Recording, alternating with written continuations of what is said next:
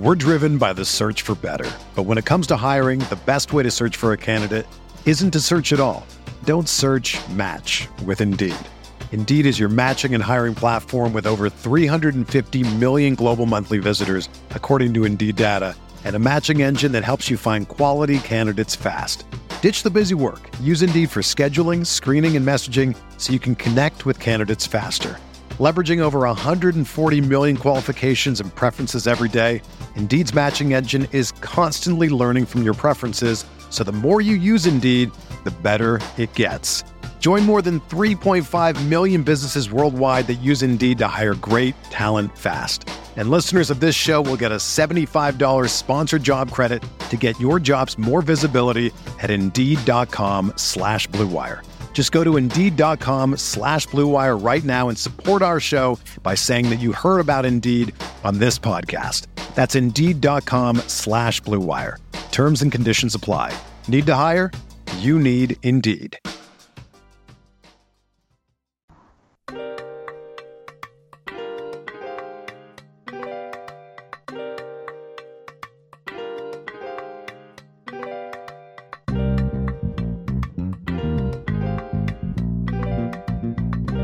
Tell Sean Payton, keep talking that. We gonna see him soon.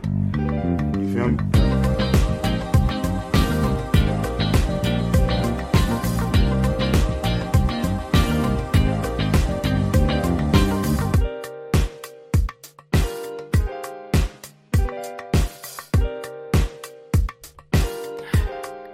Okay. Fuck. What a week. What a week. Since our last podcast, the Rams went from coming off a rough loss to the Titans to signing Odell Beckham and everybody saying they're about to win the Super Bowl to getting the shit kicked out of them by the 3-5 San Francisco 49ers. Johnny, how are you feeling, man? How are you feeling? Short answer, like shit. You know, I feel like usually we're doing the pod pretty late in the week. I mean, I feel like usually I would rewatch the game, and that was not a consideration whatsoever this week. There was no fucking way I was going to rewatch this 49ers game. I will never watch that tape again. You must be a sadist. You'd have to be a sadist to like that. You know, I feel like I put a decent amount of prep into doing this podcast every week. I try my best. Absolutely fucking not. Well, this is the Butting Heads podcast, part of Ramstock Radio, proud part of the Blue Wire Podcast Network, sponsored by TickPick. You know, usually I would do an ad read about how you got to see the Rams play in person and get your tickets on TickPick. But I'm going to say that you guys should go see, like, the Lakers or the Clippers or the Kings or whatever other non-football team you live near before I recommend buying tickets to this fucking shit show. That's coming from a Sixer fan. You know, I'm trying to go to the Sixer game next week, and the entire team has COVID. So, like, I'm waiting to see if Embiid gets cleared to play. So, if I go to that game, hell yeah, I'll use TickPick to get my tickets.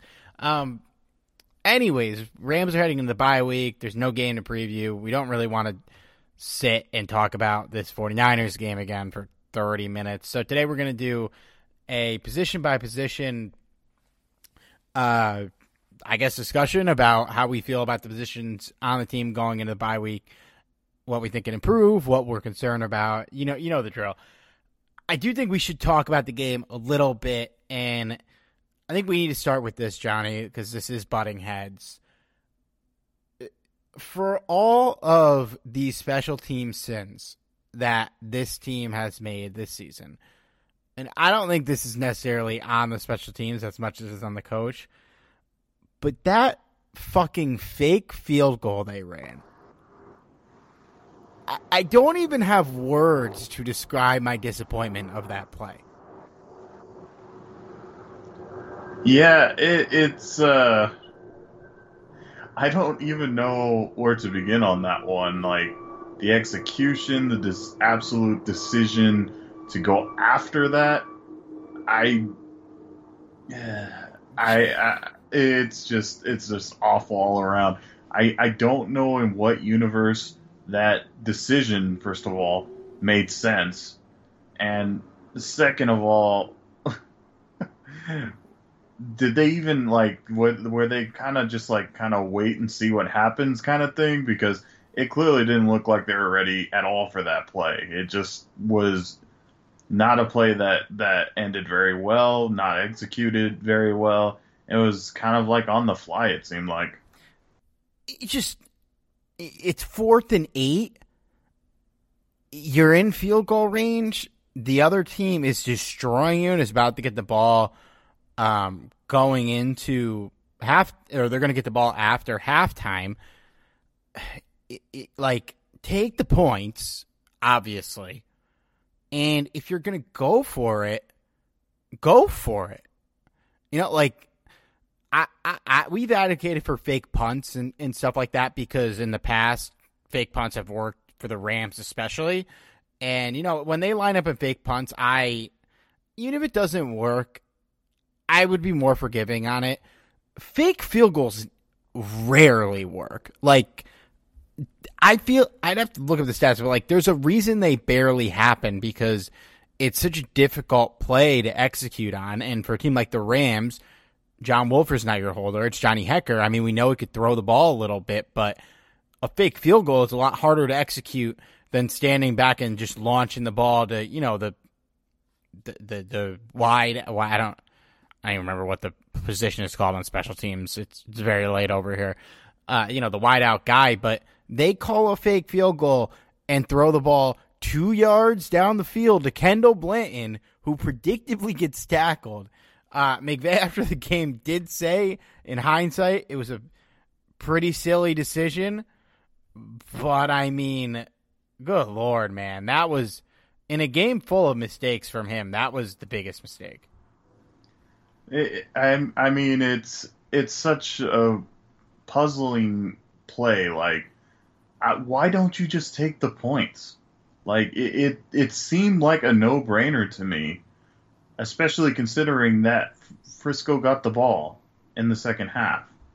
And as it is, even if you took the points, the Rams would have been down still by, you know, a considerable margin. And yet you put yourself in an even deeper hole. I don't know. I mean, actually, I do know. I know that this probably wouldn't have mattered a whole lot in the grand scheme of things, because the Rams just got their asses handed to them, point blank. But at least, you know, give yourself a fighting chance, you know? Yeah, like in theory, they kicked the field goal, they get it. Even if what happened, you know, the 49ers punt right away, so it's a 2-score game, you get the ball back, you run a just fucking abysmal 3-and-out. Pretty sure they threw a slant to Darrell Henderson on 3rd down. And then the 49ers get the ball, drive down the field, but we hold them to a field goal. So then you get the ball back, and it's a 3-score game with 4 minutes and 38 seconds left in the third, where if you kick the field goal, it would have been in 2.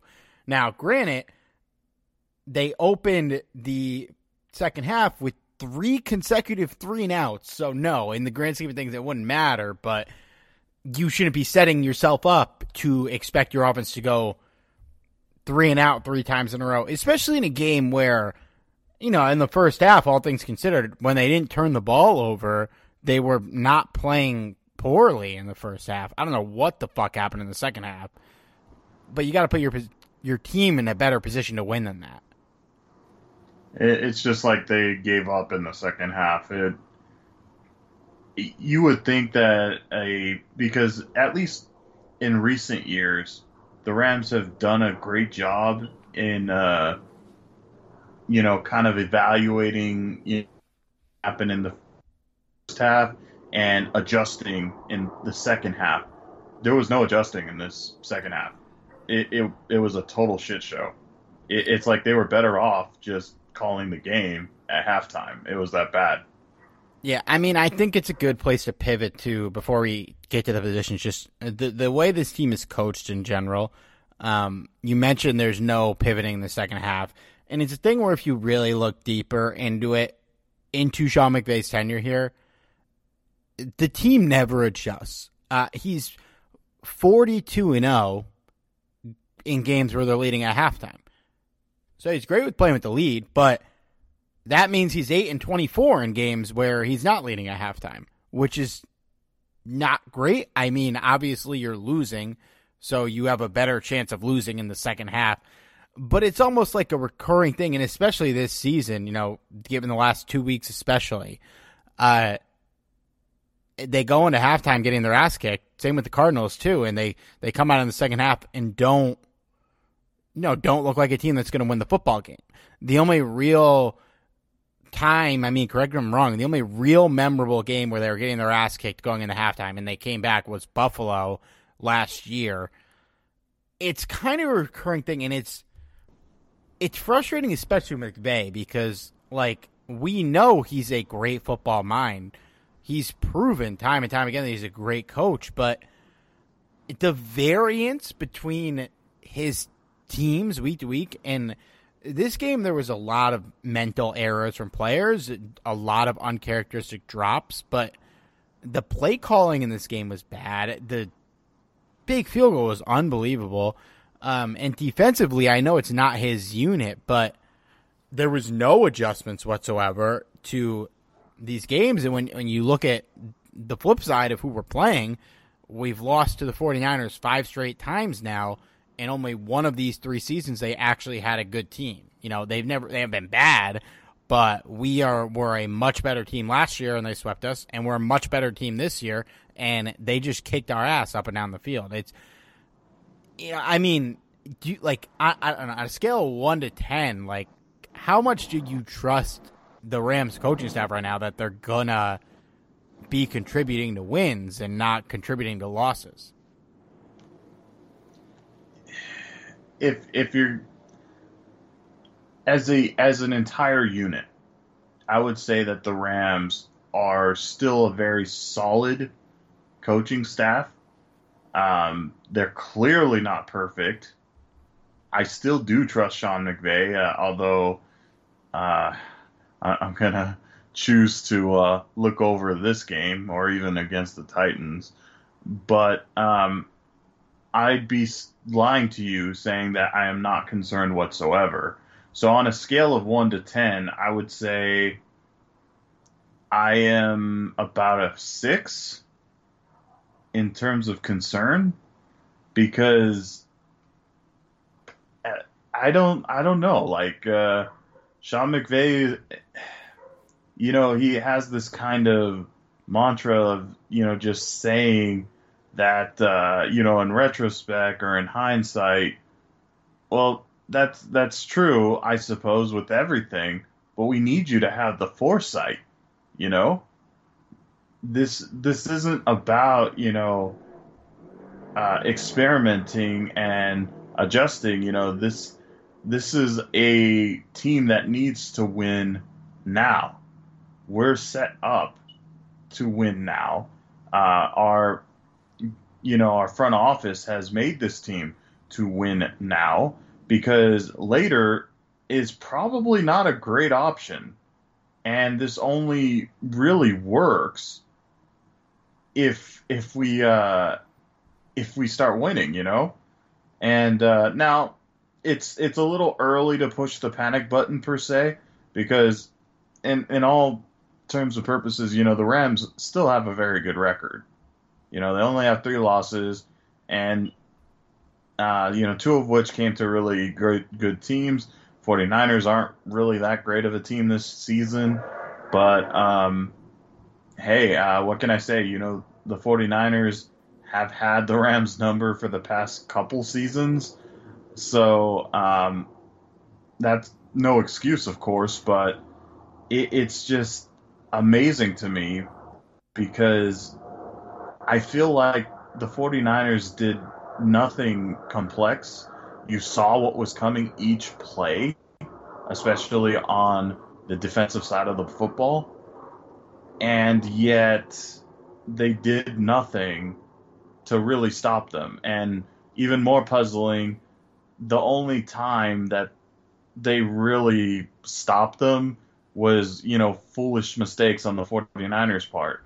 So I think they'll be fine, but clearly you have teams that are going to figure this out, that the Rams can't defend certain, offensive packages and schemes, and they're going to use it against them, just like how the Packers adjusted their offensive scheme last year in the playoffs. So it's a concern. I would put it at a 6 at the moment. It's tough too, because yes, the Rams are going to be fine, and yes, they're going to win enough games to get into the playoffs, but we don't want them to be fine. This is a team with Super Bowl aspirations, and yeah, you mentioned they're 7-3. They have 2 losses to 2 really good teams, and this is a divisional game. Weird shit does happen, sure, but you look at their wins. They beat the Bucs, who are a great team. Beyond that, they beat 3 really shitty teams in the Giants, Lions, and Texans. They beat a pretty shitty team in the Bears. They beat okay teams in Seattle and Indianapolis, although if you were watching those games, both of those teams had their starting quarterbacks go down late in the game. I mean, they would have beaten the Seahawks anyways, but the Colts had a really good chance of winning the game, and then Carson Wentz got hurt, and obviously we beat Jacob Eason. Yeah, so it's not like, yeah, they beat the Bucs, but it's not like this team is racking up high-profile wins, and their 3 losses were not just losses. They were manhandlings. Like the Titans game was closer. The box score is closer than the game actually was. The Cardinals game, the box score was closer than that game actually was. This game, the box score was probably closer than the game actually was. It's, we're not this team. Yeah, well, it's like you look at the second half of the year, we're going to rack up wins over the Jags. We're probably going to beat the Seahawks again and maybe the Vikings, but I don't know, man. I'm not ready to sound the alarms yet, but in terms of this team and their aspirations, the last 2 weeks have really pumped the brakes for me on this team going to the Super Bowl. I definitely wouldn't say that they are the favorite in the NFC at all right now after watching the last 2 games. There are other really good teams in this conference. All right, guys. I mean, I would not dare tell you to go pay money to watch the fucking Rams play right now, but there are tons of other sports. Basketball's back, hockey's back, college sports are back, and if you need tickets to get anything, whether it's you want to go see the Rams again, or whether you want to go see the Lakers, or whoever your local team is, TickPick is the best place to get them. TickPick. It is the original no-fee ticket site, and the only one you'll ever need to get your tickets for any sport. I mean, TickPick got rid of the awful service fees that other sites charge, and they're going to guarantee you the best prices on all your sports tickets. If you don't believe me, find out for yourself. If you can find a better price than what you see on TickPick, TickPick will give you 110% of the difference in your purchase price. So if you want to get tickets to go see the Rams or go see whoever you want to play, head over to tickpick.com/RTR, and you're going to get our special promo code. It's $10 off with your first pair of Rams tickets using TickPick. That is not nothing. $10 is great. And as we all know, I mean, we're done with fees, even more so than we're done with the team right now. But the Rams are going to come back. They're going to come back strong. If you want to get tickets to a game, you head over to TickPick. TickPick. Avoid those hidden fees and use our code RTR for $10 off your first purchase. I don't know, man. Let's talk about these positions. Do you want to start at quarterback and work our way down, or start in the other direction and do quarterback last? Let's go quarterback, move down. So, we're not going to grade John Wolford in the limited garbage time he's played, but Stafford, I mean, I think there are 2 ultimate things here. We have seen the good of Matthew Stafford. He is a clear upgrade from Jared Goff. even with the bad we've seen, I have absolutely no regrets on making that trade. That was the trade they should have made. Even if it doesn't work out long term, I still think it was the right call. And clearly, looking at what Goff's done this year, it's not like he would have been the answer at all. That being said, he's made a lot of mistakes, a similar amount to Goff made. Honestly, looking at those two the last 2 years, the difference is Stafford misses substantially less throws than Goff missed, but he's still tossing a bunch of interceptions. And I mean, in this game, he had 2 picks. One of them was completely not his fault. The other one was completely his fault. People will point to Odell stopping on that route. Even if he didn't stop, he was in double coverage. It's second down. You're basically punting the football. I'm satisfied with Stafford for sure, but back-to-back primetime games where he didn't play great. This game, I honestly think he played better than last week for sure, especially given the lack of Robert Woods and guys like, Odell's just learning the playbook, and Ben Skoranek is straight up not good.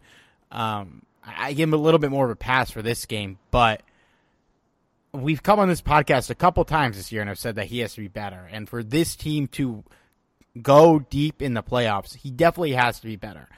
I'm more confident in him being better than I am with some of the other concerns about this team for sure. I still have complete faith in him, but you're seeing sides of him that you don't love over the last couple games. Yeah, I think that's fair. I think that you'd have to completely be ignoring a lot of things if you think that Stafford is perfect, because he's far from it. But I will say that there were a lot of instances, especially in this past game, where I feel like he looked a lot worse than he was. Now, again, not perfect. He clearly missed a few throws, made some pretty poor decisions. As Steve mentioned, one of those interceptions was clearly not his fault, and it doesn't help with all the drop passes, all the miscommunications with rookie Ben Skoranek, who by all accounts should not be on the football field. We'll get to him, but I have to say this because I thought it was very humorous. One of the incomplete passes that Matthew Stafford tossed to Ben Skoranek, it looked at first that it was just a terrible pass to Ben Skoranek. And mind you, it wasn't the best pass out there, but I've never seen a wide receiver jump as early at a pass that Ben Skoranek did. It almost felt like Ben Skoranek jumped even before the pass was made. I was so confused. I'm like, he already jumped. I'm like, I've never seen that before, ever. Not in college, maybe in high school, but it was so weird. I've never ever seen that in my life. Did you catch that, Steve? Because I don't know if I'm the only one that caught that, but I thought it was hilarious. I don't know the specific player you're talking about, but I feel like he jumped every time the ball got thrown to him. And listen, the man's a 7th round rookie. Like, we shouldn't be relying on him to do things, and I don't think we're going to long term. But yeah, it was not the best performance by him. That this is all true, but I had to throw that out there. But anyway, the point still stands that along with Matthew Stafford stepping up, it also has to be the entire offense, primarily at receiver. We can't have another game where it feels like literally every receiver on the field or everyone with a pair of hands out there played without them.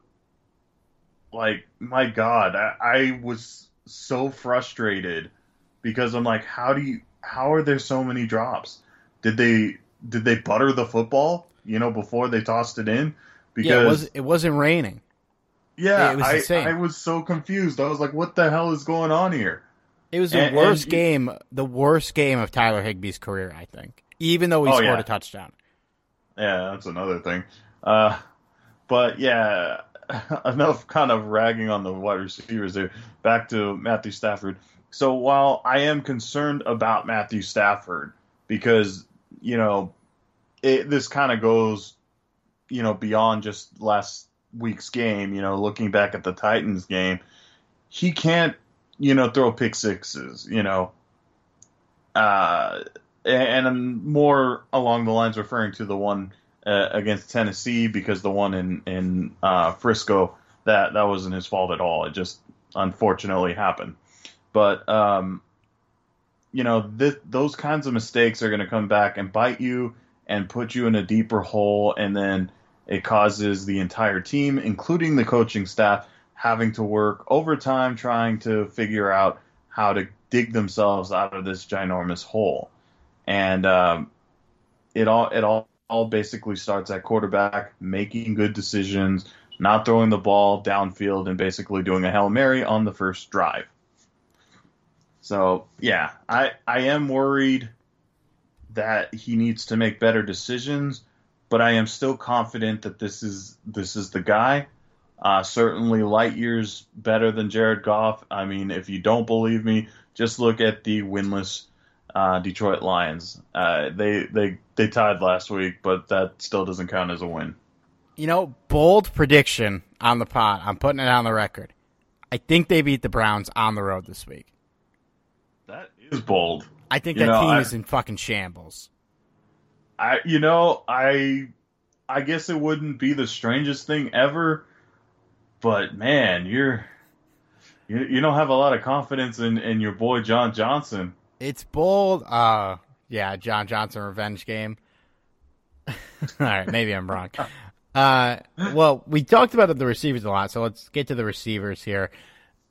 And to wrap it up on Stafford, I am a little concerned, but I would still bet my money that if this team falters in the playoffs, I don't think it's going to be because of him. No. But it's possible. But looking at the receivers, it's been much reported the day Odell put pen to paper, an hour later, Robert Woods tore his ACL at practice, done for the year. Just fucking brutal. Hope he can recover, get back to it next year, get back to the player he's been. I have full faith he will. Love the guy, wish him the best. But with him out of the picture, Tutu Atwell is done for the year. Deshaun Jackson's not on the team. We got Cooper Kupp, Van Jefferson, and Ben Skoranek started in this game on Monday. I'm sure you agree. They played Skoranek a lot because they said a lot, Robert Woods and Odell don't play the same position. Well, Ben Skoranek certainly doesn't play that fucking position either. I would imagine they're going to bump Van over to Woods' position and have Odell take over Van's position, who's been more of like a deep threat kind of guy this year. That seems like the way it's going to go, right? I'd imagine so. I think this is more because, okay, let's put it this way.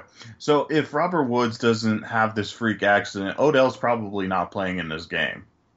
And it would make the most sense because clearly there was a lot of miscommunication between Matthew Stafford and Odell.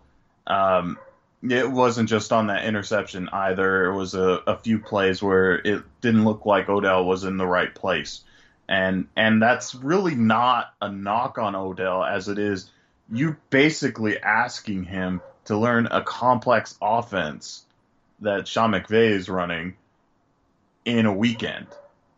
Right. Like seriously, it was a weekend. He played 27% of the snaps, 15 total, because they barely had any snaps in this game. And Skoranek played 76%. That is not going to continue to happen, especially given that they have 2 weeks to figure it out. No, and the bye week couldn't come at a better time because of that. And yeah, I totally stand by that statement that, had Robert Woods not, gotten into that freak accident where he, got the season-ending injury, the Rams probably in no way start Odell or play Odell even. But since that happened, they're kind of thin at wide receiver as it is, so they kind of didn't have a whole lot of options. And moving forward, I agree that it'll probably be more Odell in the Van Jefferson spot and Van Jefferson in the Robert Woods spot for sure. Do you think that, we obviously, there's going to be some growing pains with the transition, with Odell coming in, with Woods coming out. Woods does a ton of little things on this offense. He's a great blocker. He's he just does a ton. They run the ball with him. Do you think by the end of the regular season, Odell can get adjusted enough to where this receiving group of Kupp, Jefferson, and Beckham could at least be pretty close to as productive as the receiving core was prior to Woods' injury? Ooh. Well, that's kind of a heavy question. So, if we're going to go overall, no, I don't. Because one of the more underrated aspects of Robert Woods is his blocking. And I just don't see Odell or Van Jefferson being able to pick up what Robert Woods, was able to accomplish.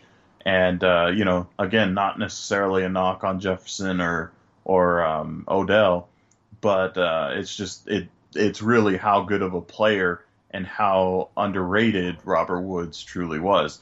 Now, mind you, he wasn't having the, statistical year that he's had in previous years, but that doesn't really take away, his presence on the field as a whole.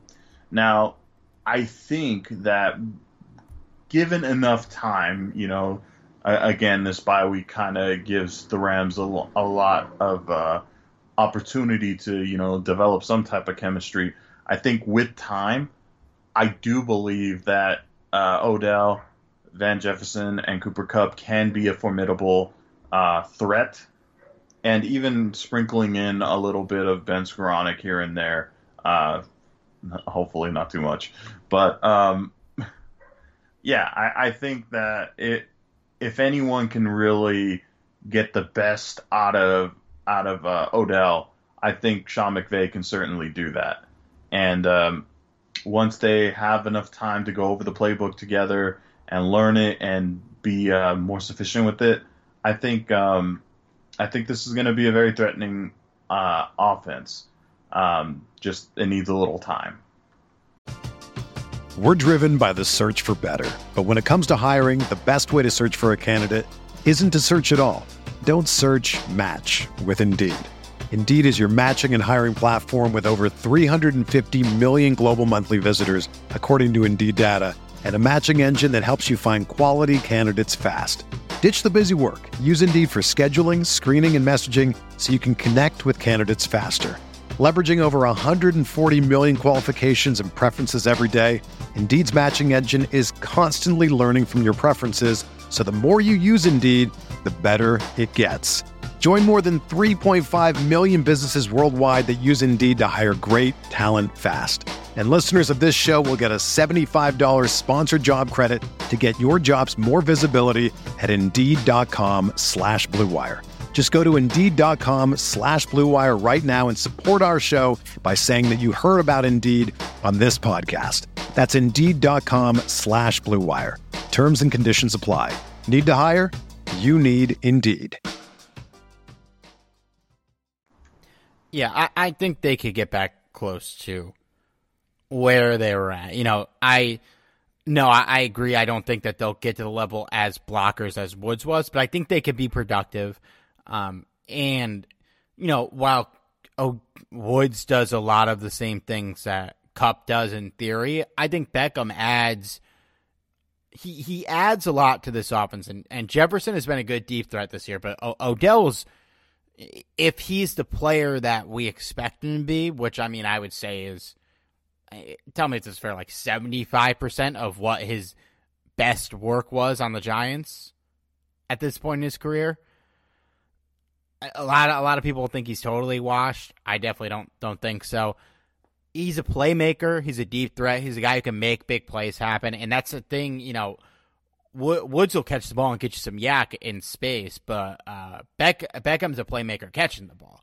So it's a new dynamic, and I'm excited to see them really roll him out.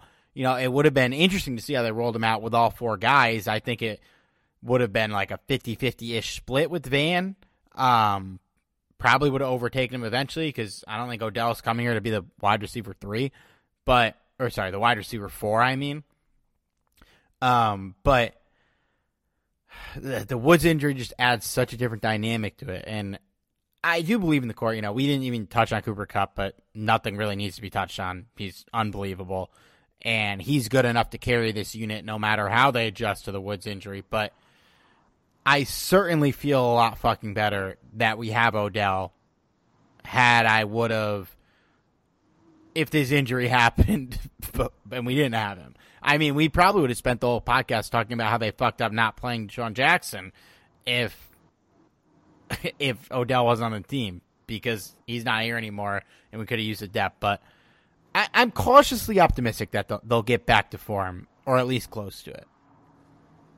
Yeah, I would be entirely shocked if they completely fall apart. I just think they need a little time. Yeah. It's going to be some growing pains for sure, but they've got a couple weeks to figure it out. It's going to take a lot for this team to miss the playoffs, and truthfully, I don't think the 1 seed is in range anyways. Running backs, I don't really have a ton of thoughts. Henderson's been great. A lot of people say they're not giving him the ball enough. He is 10th in the NFL in rushing attempts. He's top. I don't know what he is exactly in yards. I can tell you right now. He's 9th in the NFL in yards. You know, he's playing great. Sony's been fine in the limited role we've had to give him, but I feel good about this group. I don't really have anything to add. I think there's a lot of positions we need to dissect, and this isn't one of them. Yeah, I don't have any concerns whatsoever. As long as Darrell Henderson stays healthy, that's probably my biggest concern. And but I mean, you can almost say that about any position, really. But yeah, Darrell Henderson, if healthy, is one of the better running backs in football, which is very comforting to know. And kind of the nice thing is there may be a possibility we see Cam Akers this year, which, hey, if Cam Akers does come back, that makes the offense that much more potent. And you know what, man? Sony Michel has been pretty decent this year.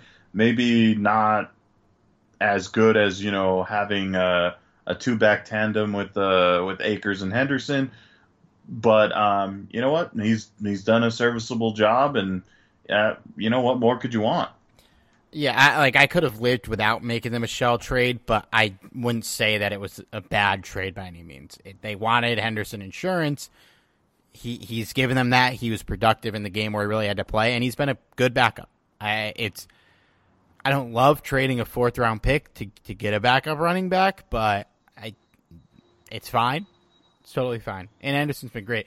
The craziest fucking thing looking at the NFL rushing stats is A, Derrick Henry is still leading the league in yards. B, he's still leading the league in attempts by 40 attempts. He has about 95 more rushing attempts than Darrell Henderson this year. And C, Lamar Jackson is 7th in the NFL in rushing yards. All of that shit is like mind-blowing to me.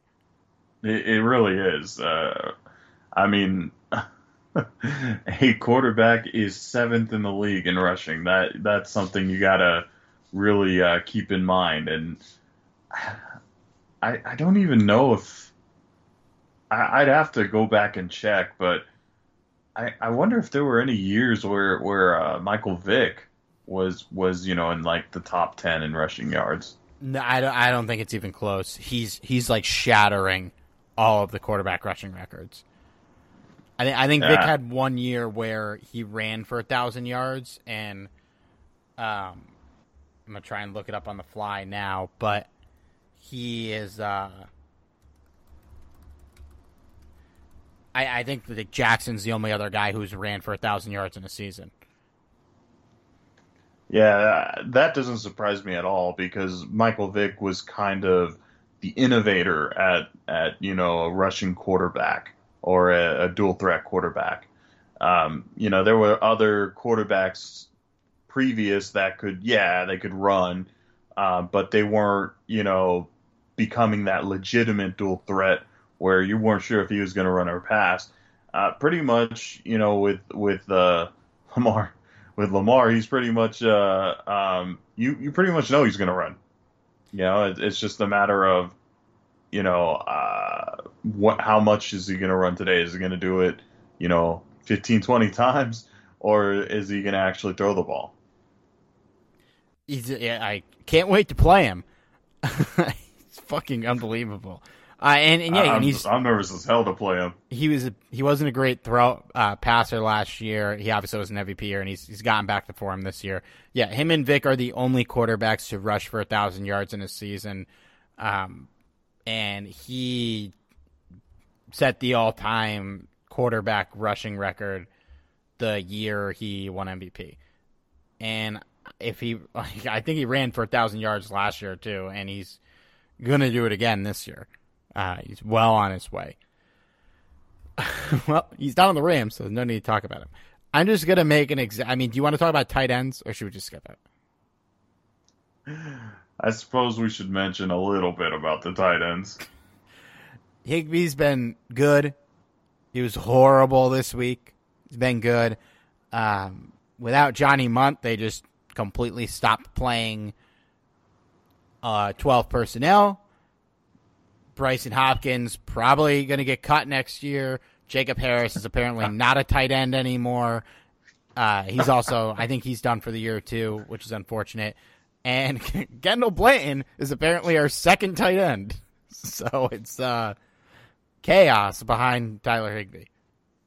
Yeah, it's such an interesting turn of events, this position. And I mean, obviously, Tyler Higbee, nothing's changed.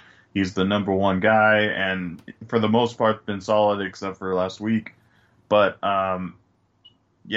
seeing the fact that Bryson Hopkins is a total bust and is probably going to be cut. Who knows? Maybe he'll be cut even before the season ends. But, he's totally been, he's just there, and if it wasn't for the fact that, Johnny Munt is out, that I'm pretty sure the Rams would have just cut him at this point because he's the body. That's really all he's been. And Jacob Harris not being a tight end was weird. They were adamant that he's not a tight end. I mean, in the preseason, the labels don't really matter, but he was playing tight end, right? Yes, he was. Yeah, so I don't know what made them just give up so quickly into an obvious project that they were like, yeah, he's not a tight end anymore. There's probably two reasons. Number one, he's probably hopeless when it comes to blocking as a tight end. Number two, the Rams clearly needed help at wide receiver before they got Odell. And, apparently that turned into a curse because the moment that Sean McVay labeled him a wide receiver, he got injured for the year. Yeah. that whole thing was three crazy. Wide receivers, by the way, if you count Harris. That's three wide receivers that are out for the year. Actually, I would consider Harris more of a wide receiver than Tutu Atwell, just saying. So, the six guys that were on the preseason, list of players, 7, I guess if you count Skoranek, 4 of them are are unavailable. 3 of them done for the year, and Deshaun Jackson got cut. That's insane. Insane. But that was a position we prioritized this offseason. So, great. Back to the drawing board. Great. Offensive line. This unit has been a little up and down, but I would say for the most part has been solid and reliable. I don't know what I can try and pull up what we're ranked in terms of sacks allowed right now, but I would guess we're pretty low. I don't really I feel like they haven't been getting sacked that much. 15 times they've been sacked this year, which is the 5th lowest in the league. So, yeah, they've been solid in pass protection. I think they've been pretty, I would say, good in run blocking for the most part. The decision to roll with Brian Allen at center, while I'll still bang the drum that they should have taken Creed Humphrey, even if he wasn't going to start this year. Allen's been fine. Dare I say pretty good. He's had some lapses, as has Edwards, as has everybody on this line. They've all made mistakes, but they've been fine. And they should be, this unit is good enough for the offense to succeed. And I think the lapses have been less on them overall and more on the play calling and some of the mistakes and mental errors that the skill players and the quarterback have been making. He was right there. Okay. Okay. It's just a must whenever I hear Creed Humphrey at this point. But yeah, I mean the offensive line as a whole has been really solid. Really not a ton of complaints. There have been a few instances where Austin Corbett and David Edwards haven't been as good as they usually are, but and I think this was mostly against the Titans. But, other than that, I feel like even against the 49ers, they were, decent. They weren't, horrendous like they were against the Titans. And I feel like that's really the only game I can really sit back and think that, they were just a terrible offensive line. The rest of them, they were either really good or they were, pretty good. Yeah, they're very low on the list of reasons we lost this week. Oh yeah, very much so, and even and I'll give credit to Brian Allen, because even though I say that I would really rather have Creed Humphrey or something like that, and that's not even a knock necessarily on Brian Allen, because Creed Humphrey has already proven that he's a very capable starter, and that's coming from a rookie standpoint. So that's interesting. But Brian Allen has been really solid, and even last week, he was kind of battling an injury. I thought he did okay. For sure, he's been solid. He's 6 on Pro Football Focus in terms of overall grades for centers. Creed Humphrey's first by a lot. But he's right there. He's right there. And, even yes, Allen's been good, but he's a free agent this year. So is Austin Corbett. I would, it's possible they bring both guys back. I'm not sure if they're going to be able to. So you'd have the depth rather than having more depth at a receiver position where, besides Odell, the top 3 guys are locked into contracts for a couple of years. We've been going for a while. We got to get to the defense. Because we've been going for a while, I think we should start in reverse order kind of here, because I think the position that we have the most to discuss is cornerback. And so I think we should start there. It's a weird position. Jalen Ramsey has been unfucking believable. He is probably the best cornerback in football. He is one of the best players in football. And yet the secondary sucks ass. It doesn't add up. It just doesn't add up, man.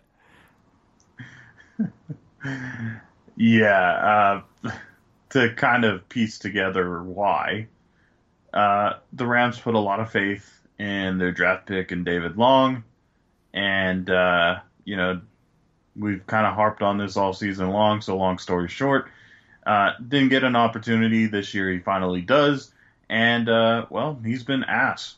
Like seriously, he's been awful, and yeah, I mean. There's a reason why, a guy like Dante Deon, who, to his credit, has really stepped up when he has to. But, this was a guy that, we weren't sure if he was going to even make the active roster. He's been a camp body for what feels like a decade. Yeah. And he actually gets benched in favor of Dante Deon. Yeah, Dante Deon is the best player in the secondary, I think, besides Ramsey, obviously, and Williams. Like, he's been much better than Rochelle and Long, and it's not like he's been phenomenal. He's been fine. Hopefully the defense played better when he's back there. I think he was a surprise inactive for this game. By all accounts, it seems like he was banged up and couldn't go. So I think coming out of the bye, he's going to be the third cornerback. I'd honestly be stunned if he's not. But out of all the Rams, they lost 6 starters this offseason. They lost Troy Hill, John Johnson, Michael Brockers, Ibu Cam was technically a starter. They lost Austin Blythe and they lost Josh Reynolds. For whatever reason, the only one of these players they decided to actually go out and replace was Josh fucking Reynolds, and they replaced him twice. A lot of these positions, there were guys lined up. Taylor Rapp, obviously for John Johnson, we couldn't afford him. With Austin Blythe, who was basically free, you bump up Ryan Allen. It worked out. Ibu Cam didn't need to be replaced. Michael Brockers, you had A'Shawn Robinson, you had Sebastian Joseph Day, and you had Greg Gaines in the wings, and those guys have been solid. But the one really, Troy Hill is miraculously, I think, easily the loss that's the most felt out of these guys. You feel John Johnson is really fucking good, but I actually think Taylor Rapp has been, for all the shit that the secondary ate in last week's game, I actually thought Taylor Rapp played pretty well. But, Troy Hill, man, we let him go. We paid Deshaun Jackson the same amount of money that Troy Hill got paid by the Browns. I don't know if Hill would have come back. He said his decision came down to the Browns or the Rams. So maybe he just straight up chose them over us. Maybe we were offering the same amount of money. I don't know. But regardless, we lose him. We get Jackson. He's the same amount of money. We cut that dude midway through the year. We don't replace Troy Hill. We put all our eggs in the David Long basket, a guy who all of us liked out of the draft, but for 2 years now, he hasn't been able to earn playing time on a secondary that hasn't been that deep. You put all your eggs in that basket, you expect this guy to wake up and be a great cornerback, and he sucks. And as a result, they have to go to Robert Rochelle, who is a 4th-round pick out of a small school and has played like a 4th-round pick out of a small school. If you have to choose between those two guys, I would rather play Rochelle because I think eventually something might be there. I don't believe that for David Long. And ultimately, Dante Deon, who has, A, I don't know if we're pronouncing his name right at all, but B, has been floating around the practice squad for 4 years, ultimately comes in and just wins the job to replace Troy Hill. And, we'll see if his success can be sustained. I certainly hope it can, but he's certainly going to be a shaky player. And it's Darius Williams. We don't even really have to harp on him, but he's been way worse this year than last year. But definitely not the root of this secondary's problems. It's tough, man. Out of all the positions on the team, I have the least faith that this one will be able to get their shit together before the playoffs. And that's saying something because the second best player on the team is a part of this unit. When you need mealtime inspiration, it's worth shopping Kroger, where you'll find over 30,000 mouth-watering choices that excite your inner foodie. And no matter what tasty choice you make, you'll enjoy our everyday low prices, plus extra ways to save, like digital coupons worth over $600 each week. You can also save up to $1 off per gallon at the pump with fuel points. More savings and more inspiring flavors make shopping Kroger worth it every time. Kroger, fresh for everyone. Fuel restrictions apply. Yeah, it's amazing actually, because I think we all kind of anticipated that the third corner spot was gonna be tough to find a replacement for, because Troy Hill didn't replace him.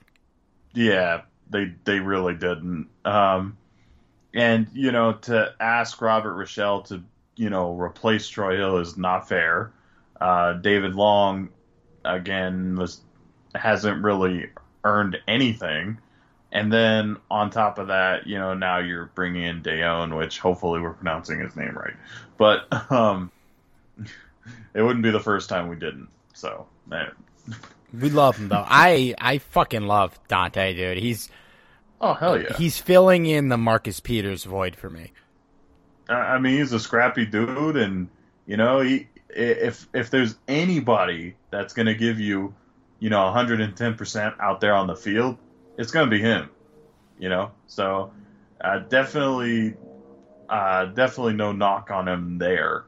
But I am nervous about the corner position because, as we know, Jalen Ramsey's going to do his thing, and while Darius Williams hasn't been the same Darius Williams as last year, he'll be sufficient, I guess. As far as anything else is concerned, that's where it gets a little nerve-wracking. But for the love of God, when we play the 49ers again, and if it actually matters, can we put Jalen Ramsey on Deebo Samuel? Dude. And keep him there, If when we come out of the bye week, I want to see Jalen Ramsey guarding Devontae Adams on every single fucking play, man. I do not want to see Robert Rochelle guarding him. I don't want to see Darius Williams guarding him. I don't want to see David fucking Long guarding him. I just want Jalen Ramsey, the best cornerback in the NFL, to be guarding Devontae Adams, who is really... There are decent players in the receiving core, but if we lose that game, that's the guy that should be beating us. If we put Jalen Ramsey on Devontae Adams and we get carved up by Randall Cobb and Marquez Valdes-Scantling, it is what it is, man. At least we know we made the right decision to not let Devontae Adams tear up Robert Rochelle for 4 quarters. The fact that might be a possibility terrifies me. It really does, because I didn't think there was. I mean, I know that they've been moving Jalen Ramsey all over the field, and that's good because it has helped in certain regards. But clearly, it was not working last week. Deebo Samuel really made the Rams look like trash. And, that's not to say that Deebo Samuel is not a great player, because obviously he's the second best wide receiver in football. But the fact is... Statistically, but yeah, he's a great fucking player. He's a great fucking player. Yes. But the thing is, you're not helping the matter when you're sticking Robert Rochelle on him. The man's a 4th-round rookie. In that game, too, he covered everyone he got him. There's a play where George Kittle beat Leonard Floyd in coverage because no shit, he's a fucking edge rusher. And I think, too, with Raheem Morris, who's been dragged a lot this year, a lot of it fairly, but I do think that personnel-wise, they didn't put him in as much of a position to succeed as Brandon Staley was. When you play Tampa Bay and they're rolling out Chris Godwin and Mike Evans, and they didn't have Antonio Brown, we played him this year, but theoretically, like, if you want to have Ramsey float on all those guys, like, yeah, you don't need to throw him on one guy when there's 3 legitimate threats in that team. But they don't really adjust his role for a game like this where, yeah, he clearly should have been shadowing Deebo Samuel. And when we play the Packers, he should clearly be shadowing Devontae Adams. It's just tough. They're not really like a game planning for the teams they're playing. They clearly, I don't know, maybe they did game plan specifically for the 49ers they did this week, but I honestly hope they didn't, because that would make me feel a lot better that they just kept doing the same shit instead of coming up with what would have been the worst game plan I've ever seen. Yeah, I sincerely hope this wasn't planned, because if it wasn't, or if it was, they really need to go back to the drawing board, because that wasn't it. No, not at all. How do you feel the safeties have been this year? Obviously, we lost John Johnson. Taylor Rapp steps in. He's been up and down, but I think the last couple weeks he's played a lot better. He started the year a little rough. Jordan Fuller, kind of the opposite. He was fucking awful in this game. And he's missing a lot of tackles, which I feel like is bizarre. I have faith enough in this safeties, like I've said for a lot of the positions. I think they're good enough. They were better with John Johnson, but we prioritized Leonard Floyd instead of him, and Floyd's been great, so it's not necessarily the wrong decision. But I think this group has been okay, and I think they're definitely good enough. But very up and down for both of them. Yeah, I tend to agree. I would say that the safeties went from a strong point last year to a very average point now. There are times where they look pretty good, and then there are times where they just look awful. And thankfully, I don't recall a game anyway where I'd say both players look terrible at the same time.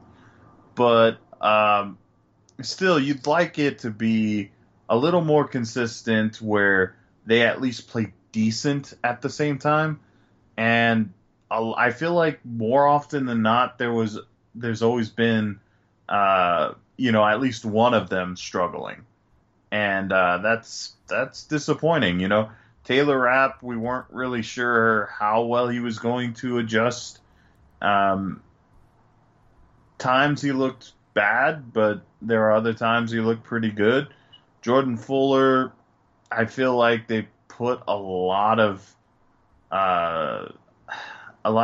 responsibility on him, where, even going as far as to name him a team leader, which, again, he did a hell of a job last year, but I felt like he also had the benefit of playing alongside John Johnson.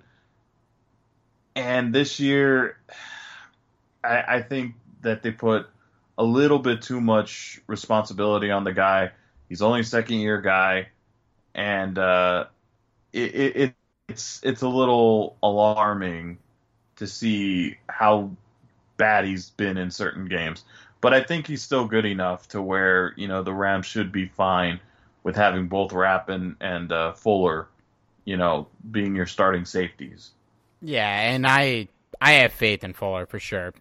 He's been good more often than he's been bad this year.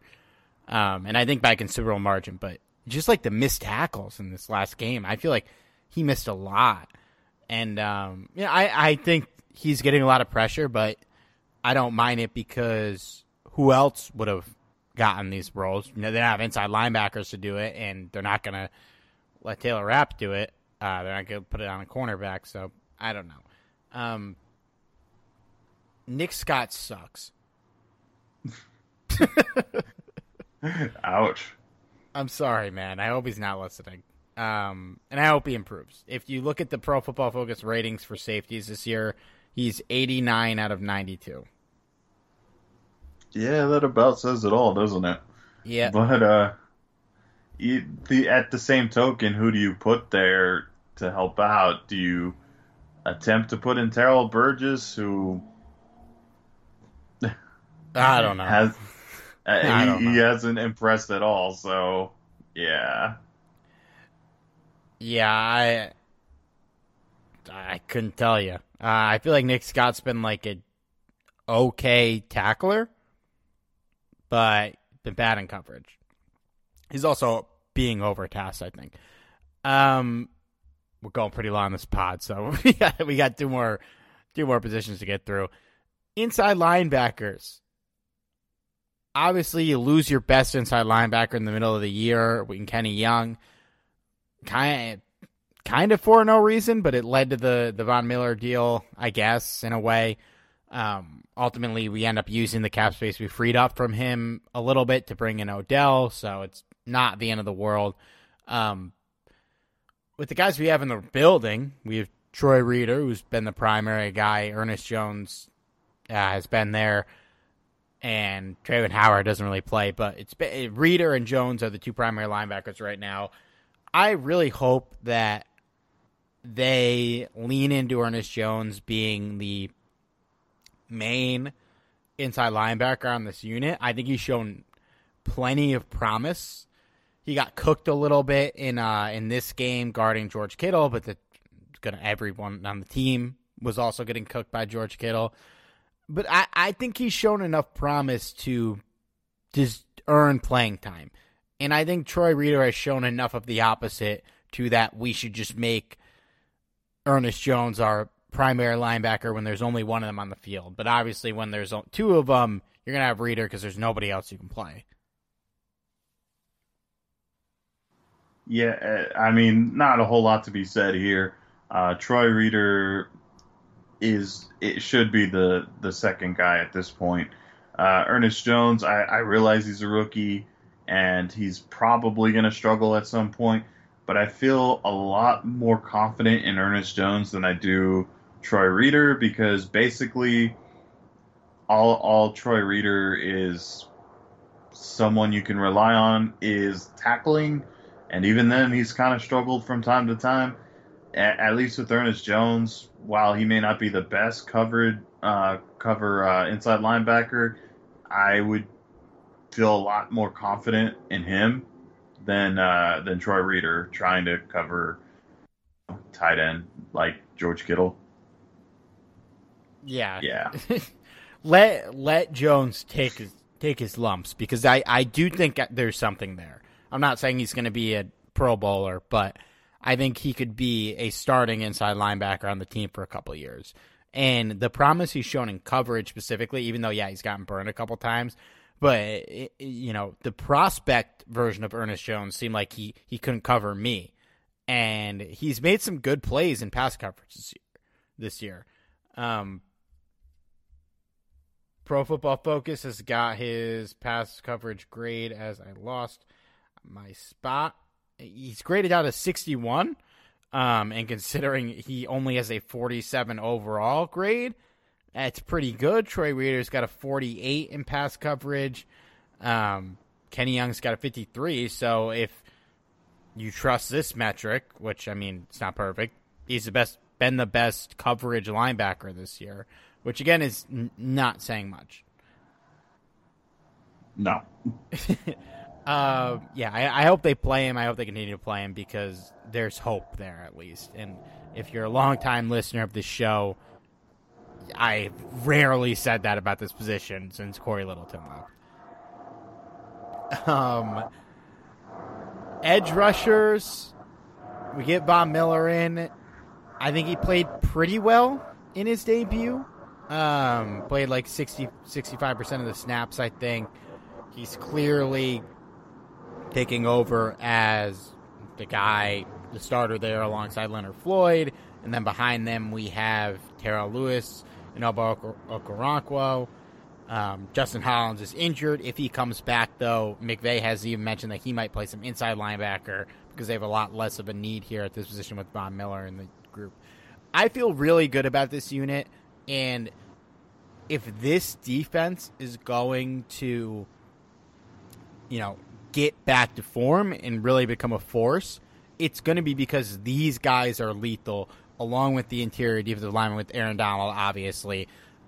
This pass rush needs to be giving teams fits. If they're not, if this doesn't become one of, if not the best pass rush in the league, and it's not to say it is probably, but they need to be fucking elite every week to justify the capital that they gave up for potentially 8 to 11 games of Von Miller. Hopefully he's here for a long time, but they've been good, and I just need to see them giving teams fits. Like, Jimmy Garoppolo shouldn't be having the game he had against these guys. And I have full faith that they will be very good in the coming weeks.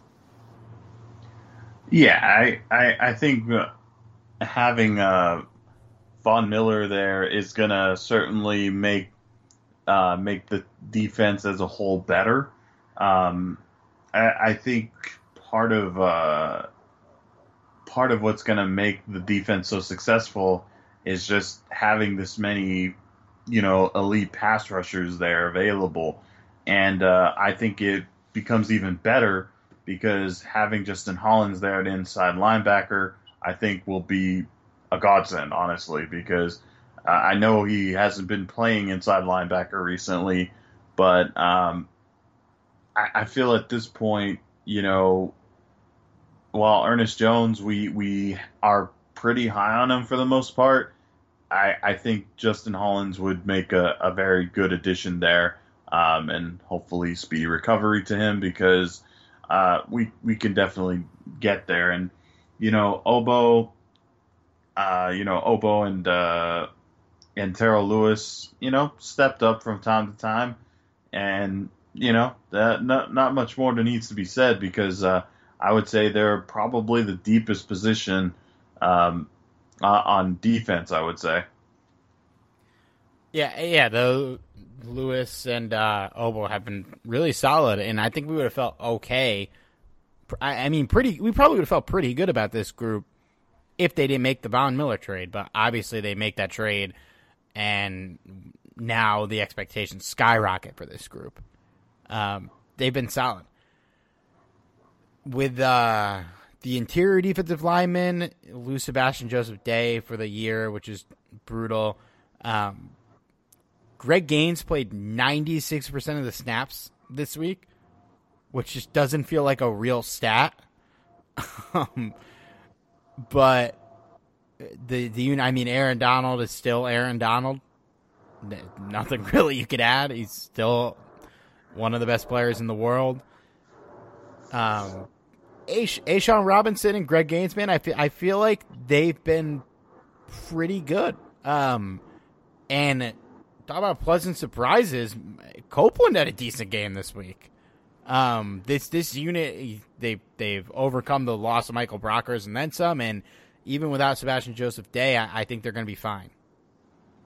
Yeah, losing Joseph Day was devastating because he was having a hell of a year, certainly the best year I would say of his career, and he's a guy that has really surprised people ever since he came to the Rams, and having him go down now just hurt quite a bit. But, despite all of that, Greg Gaines was someone that we were pretty high on when we drafted him. And it's kind of nice to see him, step up when he needs to. A'Shawn Robinson has certainly filled the void pretty nicely. And of course, Aaron Donald doing what he has to do. So yeah, this unit has been pretty solid. So, no complaints from me here. Although I don't know if we can really suffer any more injuries because I think beyond this it gets a little complicated. Well, dude, Maurice Copeland was the third highest graded defender by Pro Football Focus in last week's game. So no, that's not saying a lot. You got 84. Don't get me wrong, he did well, but yeah, last week was embarrassing all around. I'm just gonna say that. Like the bottom scores are comically low. Like Robert Rochelle got a 28, Ernest Jones got a 29, Terrell Lewis got a 31, and Leonard Floyd got a 36. Like that's fucking abysmal. I'm banging on my table here. I don't want anyone else to get injured, but as long as it's not Aaron Donald, I think they'll be all right. They'll certainly suffer from it. But, I mean, yeah, you suffer that anywhere. I don't think we're not going to do punt returner on this podcast, although I will say the best punt returners of the year have all come from J.J. Koski. So I'm glad we finally fucking figured that out in a sense. He seems like he'll be fine. I think they picked the wrong punter.